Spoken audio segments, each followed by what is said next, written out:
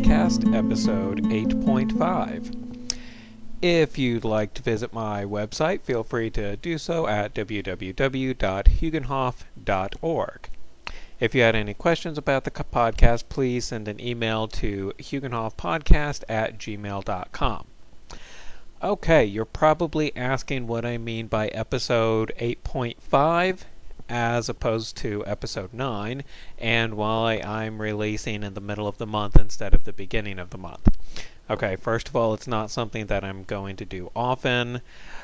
Basically, if you've listened to episode 8, you will notice that Laura and I had a bit of a conversation on autonomy and what it means, especially in connection to the Norse myth about how you get into Niflhel, which is breaking of oaths, seducing of other men's wives, and murder. Laura and I had a slight disagreement on exactly what those three things had in common. I said that they all broke autonomy, and we had a short discussion on it. Now, in case anybody out there is interested, we have actually had another discussion on it, and we happened to record it. So it's not going to be a full hour, but we sort of talked about what it takes to break autonomy, what does autonomy mean, what's the moral implications of breaking autonomy, and also what's the moral implications of causing autonomy to be broken, even if you are not directly breaking someone's autonomy, if you're leading to someone's autonomy being broken. Now, I still think that the way you get into Niflhel and what those three things have in common is that they cause autonomy to be broken. So it's more important that autonomy is being broken as a result of the actions that you took, and personally, I think that's why you would go to Niflhel. And Laura and I talked about it for a little bit more, and I think the following conversation we had is going to help clear things up a little bit, and maybe just help define exactly what we mean when we say breaking autonomy and what we think about it. So hopefully it will be enlightening, and enjoy the rest of the show. Thank you. We were talking about the Norse belief system and their eternal punishment area is called Niflhel. It's not actually eternal. Well, but okay. A long time. It's the hell for Norse people, and there are three things that you can do to go to Niflhel. As far as my understanding is, that's it. And let's see, one is murdering someone, but Right. Murdering is when you just kill someone and they don't know you're attacking. Because usually, if you kill someone and they know you're attacking and they accept the challenge, that's not murder. That's you've killed somebody though, but that's not Niflhel because they accepted the challenge, I suppose. Right. And then, well, the people agreed to fight. Right. And the other one is what was the other one? Breaking oaths. Mm-hmm. And so you keep your word, basically. If you swear you're going to do something, you have to do it. And then the third one, which led us on into deeper conversation, was the seduction of someone's wife. If you seduce another man's wife, you go to Niflhel. And the conversation we got into was basically, does lying break autonomy? Because when you get married, the wife and you, I'm assuming you're a man, because you are, you swear to, well, it depends on the marriage, but if it's like a general marriage, normal marriage, you swear to be with each other only. Right. And she possibly could have been deceiving her spouse and would then be able to be seduced. Now, you were saying that it breaks autonomy, or you're trying to break someone else's autonomy when you get the wife to break her oath, is my understanding of what the conversation was. Mm-hmm. Well, but I think we had a simpler question that might be better to start on. Okay. where I'm asking, is line breaking autonomy, period? Mm-hmm. Because I don't believe we agreed on that. Because I say that if you tell a lie to somebody, you are breaking their autonomy. And Or if you break an oath, that's not just a social convention. I think if you were to break an oath, you would actually be breaking somebody's autonomy. I don't see it either way. I really don't. Now, actions, the restriction of actions, will break someone's autonomy. You don't have to believe anyone. It's convenient and it's nice if we can believe everybody, but I don't think that's the case, and you should only trust people who are trustworthy, and you need to decide that. That's your decision. You aren't having your autonomy broken when someone lies to you. It's just a dick move. Okay, but on the other hand, couldn't you say with that logic, you know people will hurt you because people hurt each other in the world, and you shouldn't put yourself in a situation where you could get hurt. It must be your fault that you got hurt because you put yourself in a dumb situation. I mean, I don't think that's the case. To some extent, that's the case. I don't think that's ever the case. Okay. Let me set up a scenario. Okay. You're an idiot if you go to a war ground and not expect to be shot at. Okay? That doesn't break anyone's autonomy if you get shot on a battlefield, because that is a battlefield. You're expected to be shot there. I think you can also expect people to lie to you. So would you say that if you are dressed like a hooker walking around in the inner city where you know rape is common and you get raped, it's your fault? Because that was just a stupid place to be walking around dressed seductively? I don't think rape is ever a good thing, nor do I think that anyone should do it. On the other hand, if you're dressing like a hooker, sleddily, be you man or woman, in a place that is likely to get you raped, you're an idiot. It doesn't matter if you're an idiot or not. What matters is your autonomy was still broken. You were still forced to do something against your will. It's not your fault. It's the other person's fault. Sounds like you want to get raped. Oh, let's get into legitimate rape now. No, it's always the same thing. If someone forces you to do something you don't want to do, it doesn't matter if you're an idiot or not. Okay, so you have to explain to me how it is that you're being forced to do something against your will when someone lies to you. Okay, so autonomy, one of the definitions, and one that I like, is it's the idea of self-government or being able to enact your will. So, or make decisions. You get to make your own decisions instead of somebody else making decisions for you. Now, if you're going to make your own decisions, I think that if we're gonna say that you have the right to make your own decisions, if someone lies to you, they are not giving you the opportunity to actually make the decision that you would make. For example, like, let's just do buying a car. I go up to you and say, I will give you $1,000 for your car. And you say, okay.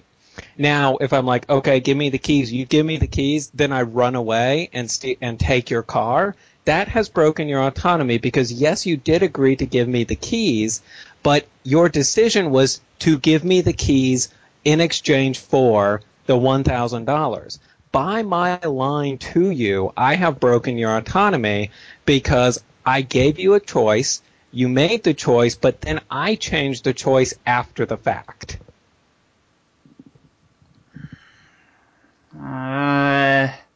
That's how it breaks it. And okay, so that's an action though. That's just not lying. You've stolen. That breaks the autonomy. How have I stolen? You gave me your keys of your own free will. But you didn't fulfill the promise, so therefore. Okay, now let's put it in the marriage situation to see if it's different. Okay. I agree to marry you. This is just an example. Don't get excited. Hey. I agree to marry you, but you agree that you, let's say, won't have sex with other people. That's just what our agreement is. Okay, so I have agreed to get married to you in exchange for you not having sex with other people. Once I've made that decision, if you do the action of having sex with other people, you have broken my autonomy because I agreed to one thing, but then you changed the terms of agreement after the fact. Okay. It's kind of like breaking an oath at that point, though. Well, so's Here's the the. car. Well, that's true. Now, here's the thing, though, and I wanted your kind of opinion about people's ability to change over time. Because I could see someone absolutely believing and saying one thing. Mm-hmm. Like, say, two people are married, they love each other very much, and at the time, they absolutely want to be with each other forever. And then someone comes along, because this goes into the seduction line, and seduces one of them. And seducing, I don't think, is a bad thing. I think the bad thing is going through with it. But people change, is what I'm trying to say. That they then were like, well, I promised this, but I can't control my feelings. Now, if they never went and did anything with him, are they still seduced even though they kind of have fallen in love with somebody else? Well, no, it doesn't matter. Unless your wedding oaths are, I will never fall in love with another person. No, because you didn't lie. You didn't say, hey, I'm never going to fall in love with somebody else. You said, hey, I'm never going to leave you for someone else. Or I'm never going to whatever. It doesn't matter what you say. Oh, What matters is you do what you said you're going to do. I mean, you don't see marriage vows written as I will never be tempted to have sex with another woman because that would be unfulfillable. You would, by necessity, because like you said, people change, you would be forcing people into an impossible to keep promise. But you do have the willpower to never act on it, and that's exactly what you should do. And if you think you're going to change, which you're right, people will change, then you shouldn't take such an oath. If you right. think it's impossible to fulfill that oath, then you shouldn't take it. Yeah, but totally at the time you thought it was possible because it's exactly how you're feeling. But people Okay. change. Okay, the thing I want to say first and foremost about oathing is you should only oath the things that you actually have control over. Mm-hmm. Emotions you don't have control over necessarily. You do have some to some extent, but like complete control over, no. Nor do you have control over whether or not you die and all these other things. Mm. So when a married couple oath to never fall in love with somebody else again, that's a silly oath, and it's likely to be broken. Yeah, and it probably will be, which is why they don't oath to that. They oath to stay true to this other person, Mm-hmm. but that's sort of the beauty of the oath. They're like, you know what? I may hate you in 5 years. I may despise my life. The rest of my life, 5 years from now, I may despise the next 65 years of life. But you know what? I'm willing to risk it. I'm willing to gamble that I'm going to always be happy with you and follow through with it. And then you know what? If breaking that oath is the only way to be happy, I guess you're going to die miserable. But the oath is meaningless, especially to another person, if you're not taking a risk. That's the whole point of marriage. It's risky. It's scary. It is extremely dangerous and can quite possibly turn out poorly. Is that the point of marriage? The point of marriage is you know the risks, you know the danger, you know that there's a chance you won't be happy, but you have enough faith in yourself and the other person that you're willing to take the risk. Okay, Well, so I'm going to define marriage myself here because yours sounds very scary to people, I assume. oh, it should be scary. Look at our Well, divorce rate. listen, It's been made too friendly. Bro Paxton, settle Mm-hmm. down, settle down. To Okay. me, marriage is when people come together and they want to share their lives together for tentatively forever. Here's a problem if and when we develop medicine. Immortality. Well, I'm assuming that we probably won't get immortality, but we'll probably live a very very long time at some point. Maybe not within our lifetimes, maybe so. And the risk runs where you oath to someone to be with them forever, and it comes into the hundreds of years, and that then becomes even more risky. And I would suggest to people who are going to live a very long time to read a few books about immortality, and my favorite one is Time Enough for Love. And this man, he marries several people in his life, and he loves every single one of them, but over a long enough period of time, you're going to wind up hating each other. Because it happens. Okay, now obviously I don't agree with that. However, it's a reasonable thing to think that that is the case. It's very rational. If that's the way you see it, and you see marriage as two people sharing their lives for, the key word here is tentatively forever, I think that's great, and you should totally get married. Your marriage oath, though, should say something like, I've heard this one a lot, until love lasts, or as long, you should oath to be together as long as love lasts. Yeah. Because then you do share your lives with the other person, but you have an out. Well, if you want a built-in out, then I think that's fine, but just put it in there. Put it in your oaths. That's true, and I would say it needs to be a little bit stronger than that, because people do just jump ship as soon as any kind of sour feeling happens. Yeah, that's true. And that isn't... Maybe until love has stopped lasting for 3 years or more. Well, I would say... okay. I actually have feelings for everyone I've ever been with, and it's unfortunate because it would be easier if I was to be able to stop being in love.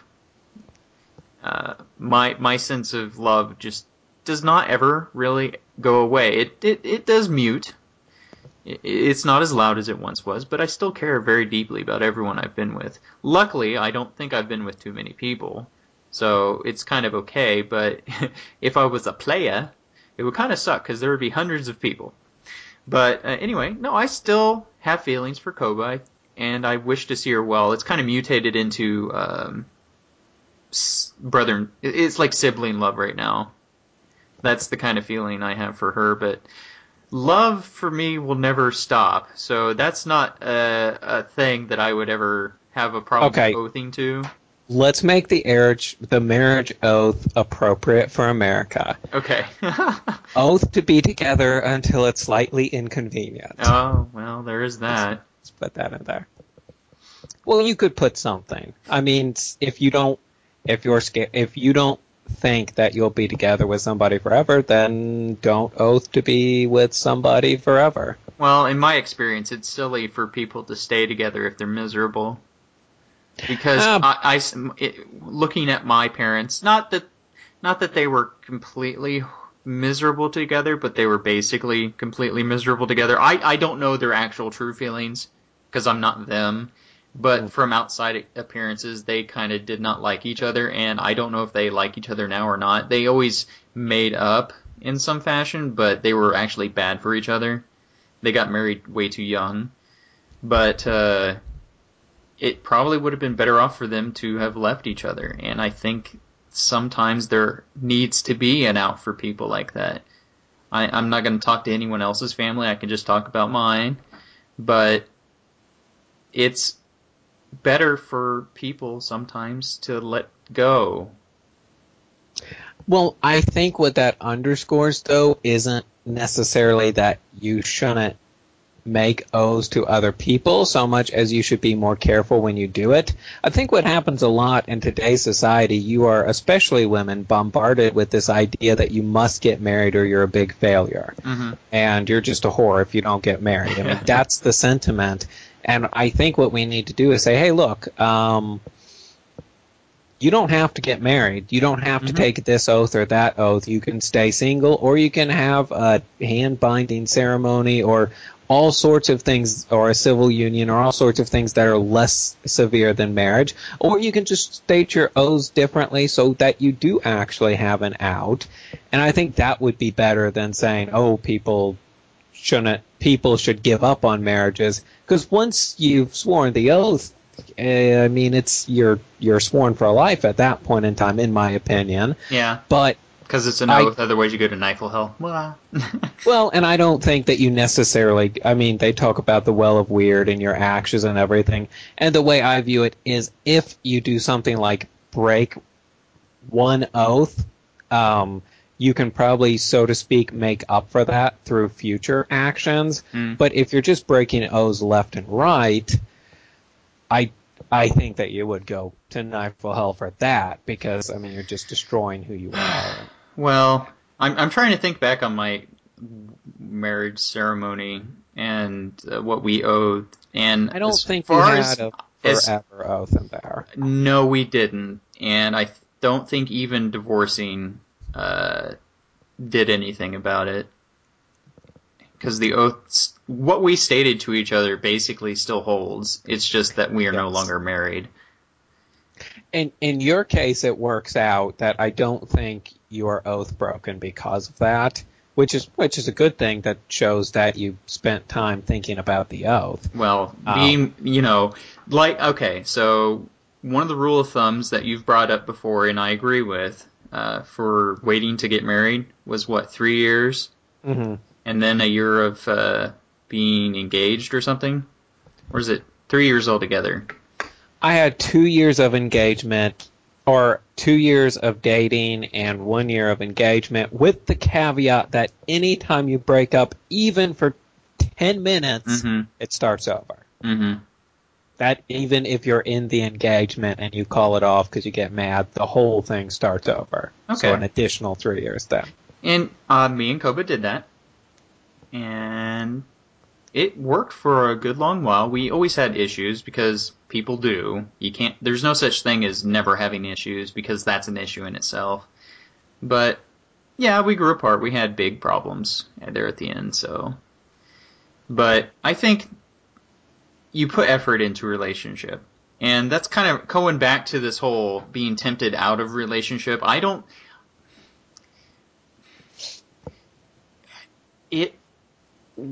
Describe to me why it's wrong to tempt somebody, because that's basically what it is. Seduction is tempting somebody. Because you are an accomplice to them doing something immoral. Let's ask another question. Okay. Let's say we're in Nazi Germany, and you're a soldier just following orders. Let's say you're not even killing Jews. You are a secretary for Hitler. Technically, you do nothing wrong, but you're a really good secretary, and without you, Hitler couldn't make it. He would be out of power in days. Did you do something immoral? You knew Jews were dying. You knew who Hitler was, but you were the best secretary you could be. Did you do something wrong? Did you just bring Nazis into this conversation? Did you just equate Nazism to breaking wedding vows? The Nazis always come into moral. No, seriously, the Nazis are a wonderful example for moral issues because everyone agrees what they did was wrong. So I am giving an extreme example, yes, but any principle that works on a big level should work on a small level. I believe that your morals should be consistent no matter how big or small the problem is. Obviously there's different. Okay, There's different levels. Let me put up a different level then, because I want to word it differently than Nazis. Okay. All right. So you have a friend. Mm-hmm. Who you can tempt to steal from a bank. Now, you're not going to actually steal from the bank, but you'll get some money from it because you're telling them how to do it and all this other stuff. Yeah. So, but you don't actually go in there. You're not doing anything yourself. This guy has actually gone in there and done the whole job and then given you some cash on the side. Because I would say, tempting than getting sex. Kind of the same thing. You're breaking something. Yeah, that makes sense. So, is it wrong that you kind of had this person go steal money?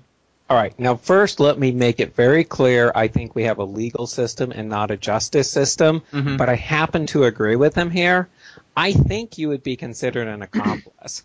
And I also think, I do strongly believe, yes, you did something wrong. What you did was immoral. And you deserve some of the punishment if he's caught. Or not caught. You did something morally apprehensible in that situation, yes. So you're saying that a person who's too weak-willed to stick to normal stuff is still at fault, but the person who actually manipulated them is at fault too? Yeah, I think that they're both at fault. I think it's a situation to situation, almost impossibly fine line to say who's more at fault. Yeah. I guess the person doing it is more at fault, as long as they were aware of what they were doing. You know, there could be situations where you can convince him to rob the bank, but he thinks it's a play, and then the robber wouldn't be at fault. Yeah, that's well, they would still be at fault for being naive, but that would be more fault towards the person tempting. In that situation, it'd be more fault towards the person tempting, but I think in the situation where the other guy did it with full knowledge, he'd probably be more at fault. But yes, I think that you would be at fault. Now, what do you think? Same situation, is the tempter, not what he did was nice or not, but was what he did morally apprehensible? You would hold him accountable for it. I think it actually depends on the mental state of the person tempting. Like, if they're doing it as a joke, kind of like, yeah, you could totally rob a bank, blah, blah, blah, it's a joke. They're not really at fault. What they're doing is just being silly, and the person wound up doing it. And that would be the same thing with someone like flirting and tempting, but they're doing it in a joking manner. That to me is not actual seduction. Now, do you think seduction... Does seduction ultimately lead to sex? Is what you're saying? Because if it's just flirtation, is that seduction? I mean, the seduction that they're talking about in the Norse Myths, reading the stories, it's not really seduction if you fail. Seduction means the seduction they're talking about, the stuff you get sent to Niflhel for, is the successful seduction where yes, it leads to sex. Okay. Now, if that's the case, if you're actually tempting someone into sex with you and they are already paired with someone, marriage-wise, that is wrong. So therefore, it's wrong to then knowingly tempt someone to rob a bank on, like, purpose, not for funsies, not for anything funny, but they actually do it. So those are wrong.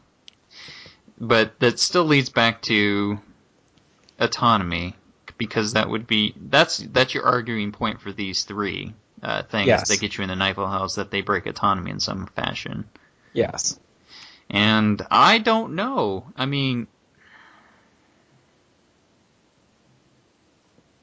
Well, I mean, I guess the seducing of other men's wives is not so much you are breaking autonomy as you are a party to autonomy being broken. Okay, but I can agree with that. The key central thing is, okay, that's a good way to put it. It's the things don't so much have don't have you breaking autonomy in common. They have the breaking of autonomy in common. And that's what they have. I think the moral principle being upheld there is breaking of autonomy. Do you or do you not break somebody's autonomy? Or no, I said it wrong. Yeah, if you're a party to breaking autonomy. Did you or did you not, did your actions or did your actions not lead to autonomy being broken? If the answer is yes, you did something wrong. If the answer is no, then you didn't do something wrong. Because it's a matter of, like you said, breaking oaths. No, okay, let's take a step back then. So breaking oaths is breaking autonomy how? Because this leads to the next step, because the oath then would be to be together and not see other people. And that would be the breaking of an oath.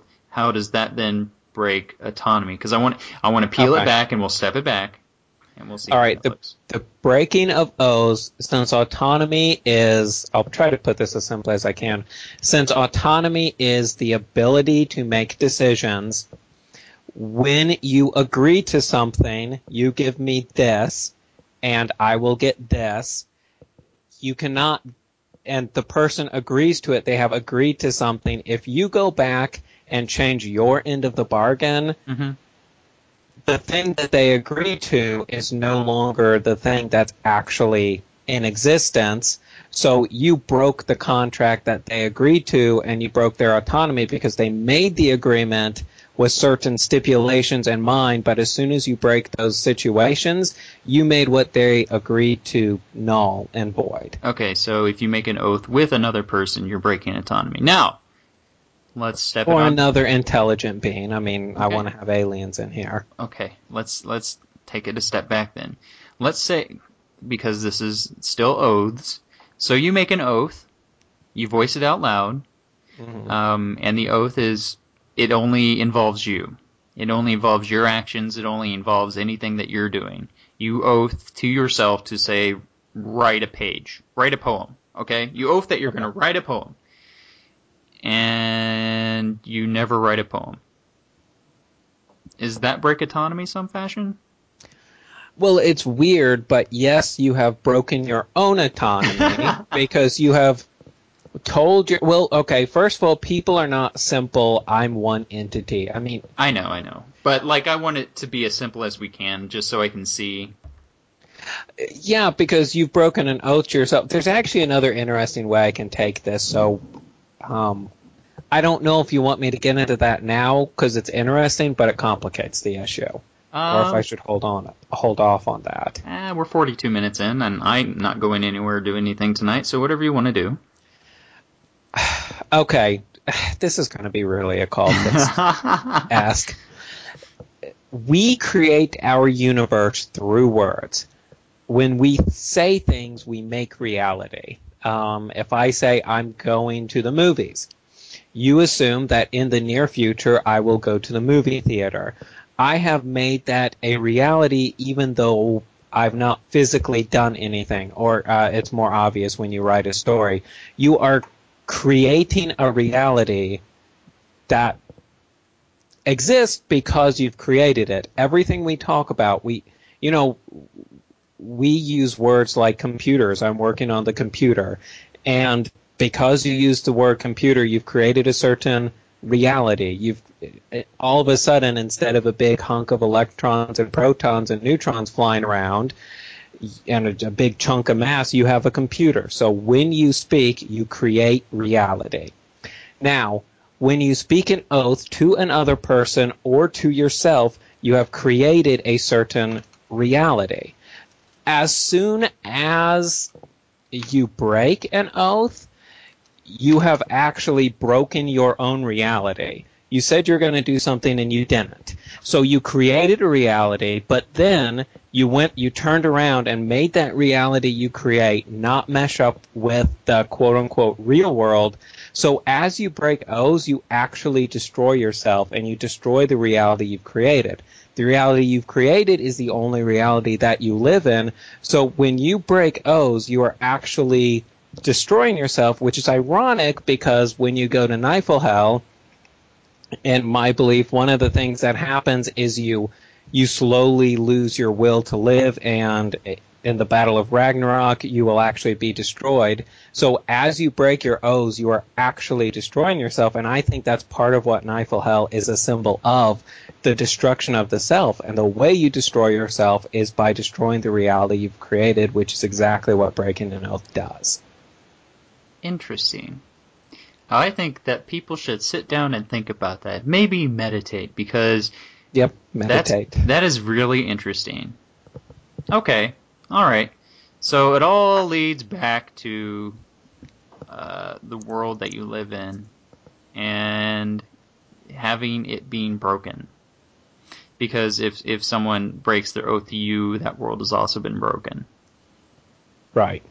Interesting. And of course, if you're the one seducing the other man's wife, what you're doing is almost more heinous because you are, how do I say? You're destroying someone else's world. Yes, you're facilitating the destruction of another person's world, which they upgraded. Which they upgraded? Which they have created. Oh, okay. See, well, it I like depends on who you are. Maybe they upgraded. I like upgraded. That's funny to me. Nonetheless, you are destroying the world that they have created. It's very true. And that's why it's wrong. Okay. Alright, so the 3 ways to go to Niflhel, let's review. And they all some relate to breaking of worlds now, because that's what it's come to. At least as I'm interpreting it now with your interpretation. So, That's the occultist look at it. well, I'm enjoying it because I think it actually makes a kind of sense, as opposed Well, to it's just going straight saying it's breaking autonomy, where I right. think autonomy is restricting people's ability to do something, which I suppose in the case of it's not just a physical thing. And so when you kill someone, you're restricting their ability to do something because they're dead. When Right. you break an oath, that's lying. You're limiting their ability to rely on you and the ability to kind of live in the world of ideas that you've created together. And it's the same thing when someone's being seduced. Right. So, Well, that's the way I take it. okay, so and the three were murder, Murder. which is not just killing somebody; it's killing somebody without them knowing it, kind of, or Yes. without their agreement to duel or whatever. Because dueling apparently is okay. Yeah. Well, both people agree to fight to the death, and it's interesting to cement my point. In Jarl Saga, it talks about what counts as murder and what doesn't. And one way to make it automatically murder is if you kill them at night, which it's really getting at: do you kill them in stealth? Do you sneak up to them and kill them? Basically without their permission, because you can go up and say, you know what? I'm gonna challenge you to a duel. And back then, the sense of honor was crazy high. So they wouldn't be like, no, I want to run away. They'd be like, okay, fine, we'll fight to the death. But it's very different if you sneak up to them in the middle of the night and just kill them because you didn't get an agreement that you would fight with them. You didn't give them a choice to refuse. Well, let's bring this into something else I was thinking about just now. Snipers. Are they That's pretty good. murderers? If it's not on a battlefield? Even if it is on a battlefield? Okay, well, I have to back up because if it's on a battlefield or not is extremely important. Okay. And this goes with war in general. Okay, so if you are a soldier, you have basically given your oath, and and that's one reason I don't join the army, you've basically given your autonomy to another individual, the general or really the country at hand. And the country says, okay, I've got these people, I own their autonomy, and hey, you other country, I'm going to war with you, and I'm going to throw these people towards you. And the other country's like, well, I'm going to throw these people towards me because they've given me their autonomy. And we agree to fight to the death. So because you've given your autonomy to the country instead of keeping it for yourself, the leaders have the right to do with you whatever they want. So if the sniper is killing another soldier, then I do believe it is an act of war, and though unfortunate, and I hate to see it happen, I think it's morally ambiguous. I guess I don't want to say it's morally right, but it's morally ambiguous because the leaders who own your autonomy now have agreed that they would fight to the death. However, if you're killing a citizen, a civilian of any sort, then it's absolutely wrong. Okay, so the same thing goes with people who are dropping bombs. Say America Yes. dropped a nuclear bomb on Nagasaki or Hiroshima. What do you think? Well, did they drop a little tiny nuclear bomb that's so compact it only blows up military installations? No, they did not. Then no, that was wrong. Okay. And I don't care about that, Stu. Oh, we threw flyers out. Okay, that's better than nothing, sure. But still, I mean, the impoverished family who can't even afford a car cannot look at that paper and be like, oh, let me move 1,000,000 miles away where I'll be safe. That's not a real choice. That's something to make you feel better about yourself. That's not a real choice. Okay, so only uh, soldier versus soldier is fine. Other than that, that's not okay. And that would be murder Yes. then. Man, Unless, I hate to well, say murder, but I guess. it would be murder then, and unless the civilian is also armed Unless the civilian is also armed and, you're doing it in self-defense. in self-defense. Now, my always problem with certain situations when I see military strikes against places is, oh, that guy's got a gun. Well, if we're in America, some of us do have guns. Do we drop bombs on our True. civilians that have guns? I mean, we haven't No. declared, like, we're Is not this a actually, prediction, okay, or sorry. Now, we're not are you actually, asking? are we actually at war? Have we declared war anywhere, or are we just in military actions everywhere? Well, mostly it's military actions, which is what you do if you have no justification for a war, but you still want to have one.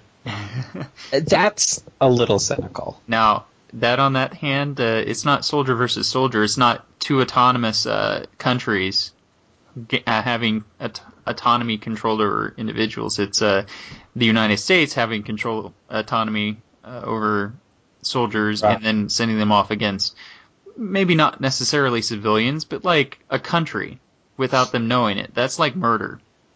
If you're attacking someone in the dark, sneak attacking, guerrilla warfare, and all that. Well, and it depends on the situation. Like, if you're going to talk about the Bin Laden raid, I think it's different. He's given up his rights because he has killed people in the Right, past, et right. cetera, et cetera. But yeah, a lot of these, like, innocent civilians getting killed. No, I don't think that's right. And, it was nice in the old days where you just amass two armies and they go at each other, usually on a big empty field. And, I mean, you don't have to worry about all these other things. Everybody's there and like, hey, we're going to kill each other.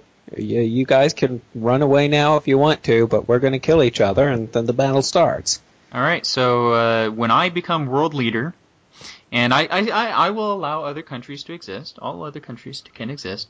But the only way people can have warfare and win another country, like say you want to get more land or something, is you have to attack with swords. That's the way to do it. All right, so we've come up near the end of the show, and we have some picks to go through. But any last words on this? I don't think so. I think I've said what I wanted to stay clear enough. Everything does come down to autonomy for me, and I think it does for you too. I guess it's rather difficult to explain exactly what autonomy is. And that's where the arguments really are going to happen. What is breaking another person's ability to make decisions? Does line fall into that? I believe it does. The exact definition of that word, or what we mean when we say that word, is really at question. But no, I think I've said what I wanted to say. Okay, and I have kind of been converted over to the thinking that seduction may be a part of breaking someone else's autonomy. It's a roundabout way, breaking of worlds. It was a bit of a thought process thing that I had to go through, but I can see that now. I didn't That's have the my occultism for you. I didn't have the gut feeling for it though. Mm. And that was my initial reaction. That's why I wasn't thinking that way, because my gut feeling is autonomy is specifically directly at cause for breaking autonomy. If you're helping someone break autonomy, though, I suppose that's in there too. And okay, that's how we defined it. Thank you once again for listening to the Hugenhoff Podcast, episode 8.5. Hopefully that cleared some things up. And if you have any questions, remember you can always email me at hugenhoffpodcast@gmail.com or visit my website at www.hugenhoff.org. Thanks again for joining us, and episode 9 will come out on the 1st next month, and we'll be back to our monthly schedule. Thanks again for listening. Vrahel.